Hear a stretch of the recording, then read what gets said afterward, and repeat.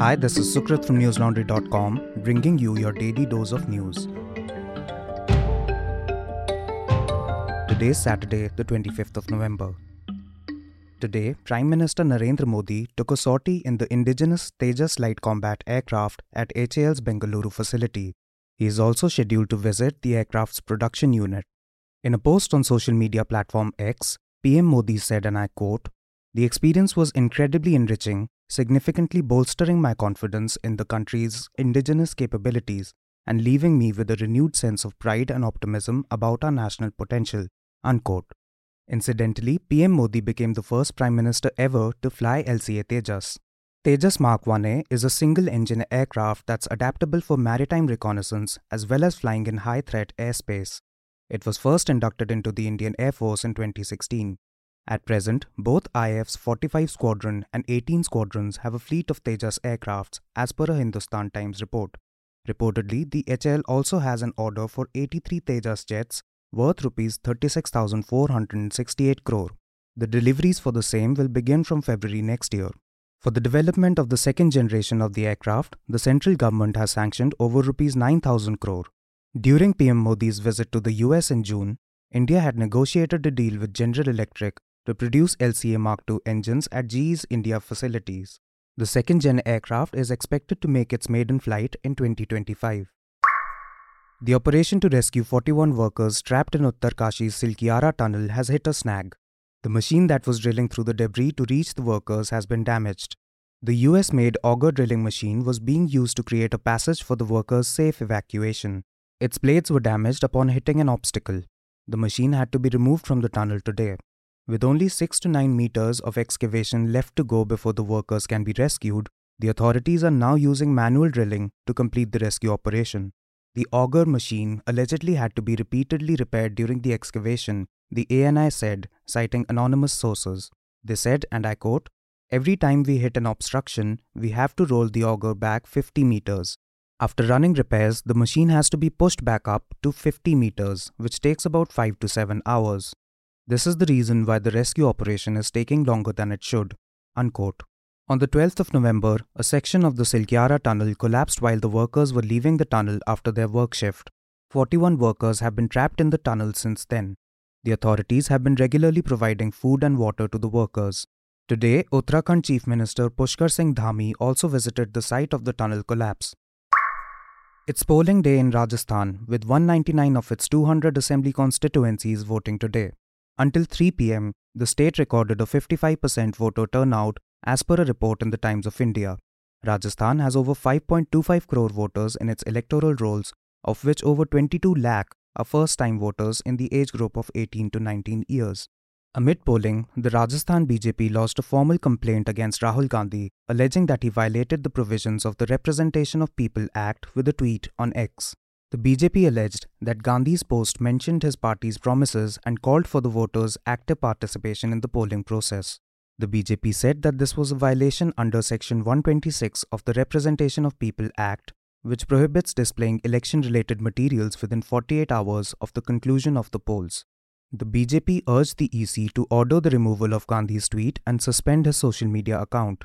It also asked the EC to direct the Chief Election Officer in Rajasthan to begin criminal prosecution against Rahul Gandhi. Listeners, writer Jacinta Kerketa was recently presented with an award by Aaj Tak for her work on tribal issues. However, the tribal writer, disturbed by the mainstream media's apathy towards tribal issues, refused to accept the award. My colleague Tanishka Sodhi talked to her about the discontent that led the acclaimed writer to refuse the award and the cash prize from India Today. You can read her story titled "Mainstream Media Silent on Tribal Issues. Adivasi Writer Jacinta Kerketa Refuses Press Award." We are able to bring you our reports and interviews only because you have got our back. Head on to newslaundry.com/election fund and pick a contribution amount of your choice. We are stronger together and we are even stronger with you. In the 2008 murder case of journalist Soumya Vishwanathan, 4 convicts have been sentenced to life imprisonment. Meanwhile, the 5th convict has been sent to jail for 3 years. The court refused the death penalty in the case, stating that the crime did not fall into the category of rarest of rare cases. Vishwanathan, who was working with a leading English news channel, was shot dead in the early hours of the 30th of September in 2008 in South Delhi's Nelson Mandela Marg. She had been returning home from work when she was murdered. Police had claimed that the motive for the crime was robbery. Ravi Kapoor, Amit Shukla, Baljeet Malik and Ajay Kumar have been sentenced to life imprisonment.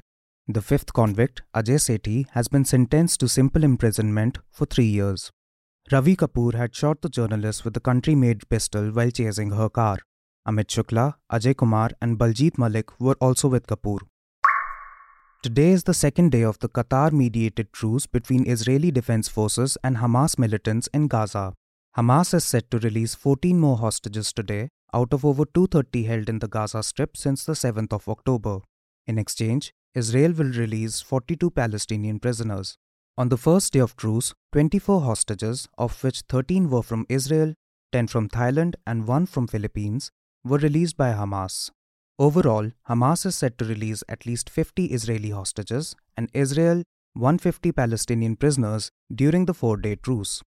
As a part of the deal, Israeli forces are also allowing humanitarian aid into the besieged Gaza Strip. Today, 4 tankers of diesel and 4 trucks with cooking gas entered Gaza from Egypt at the Rafah crossing.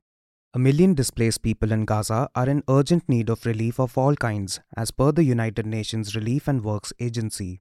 The organization's spokesperson Juliette Touma said that basic requirements such as hygiene kits, medical supplies, food, drinking water and cleaning materials are needed in Gaza.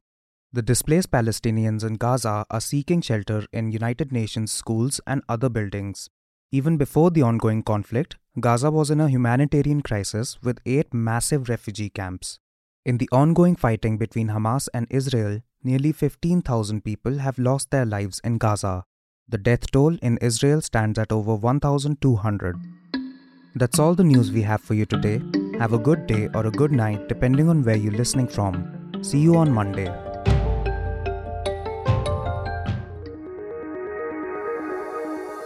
News Laundry is possible because of our paying subscribers. We don't run on corporate or government ads. You too can be part of changing the news model. Go to newslaundry.com/subscription. Be a part of the community that pays to keep news independent. For the smoothest News Laundry experience, download our app. Watch our shows, listen to our podcasts, read our reports. Stay informed. Pay for news, protect democracy, save the world.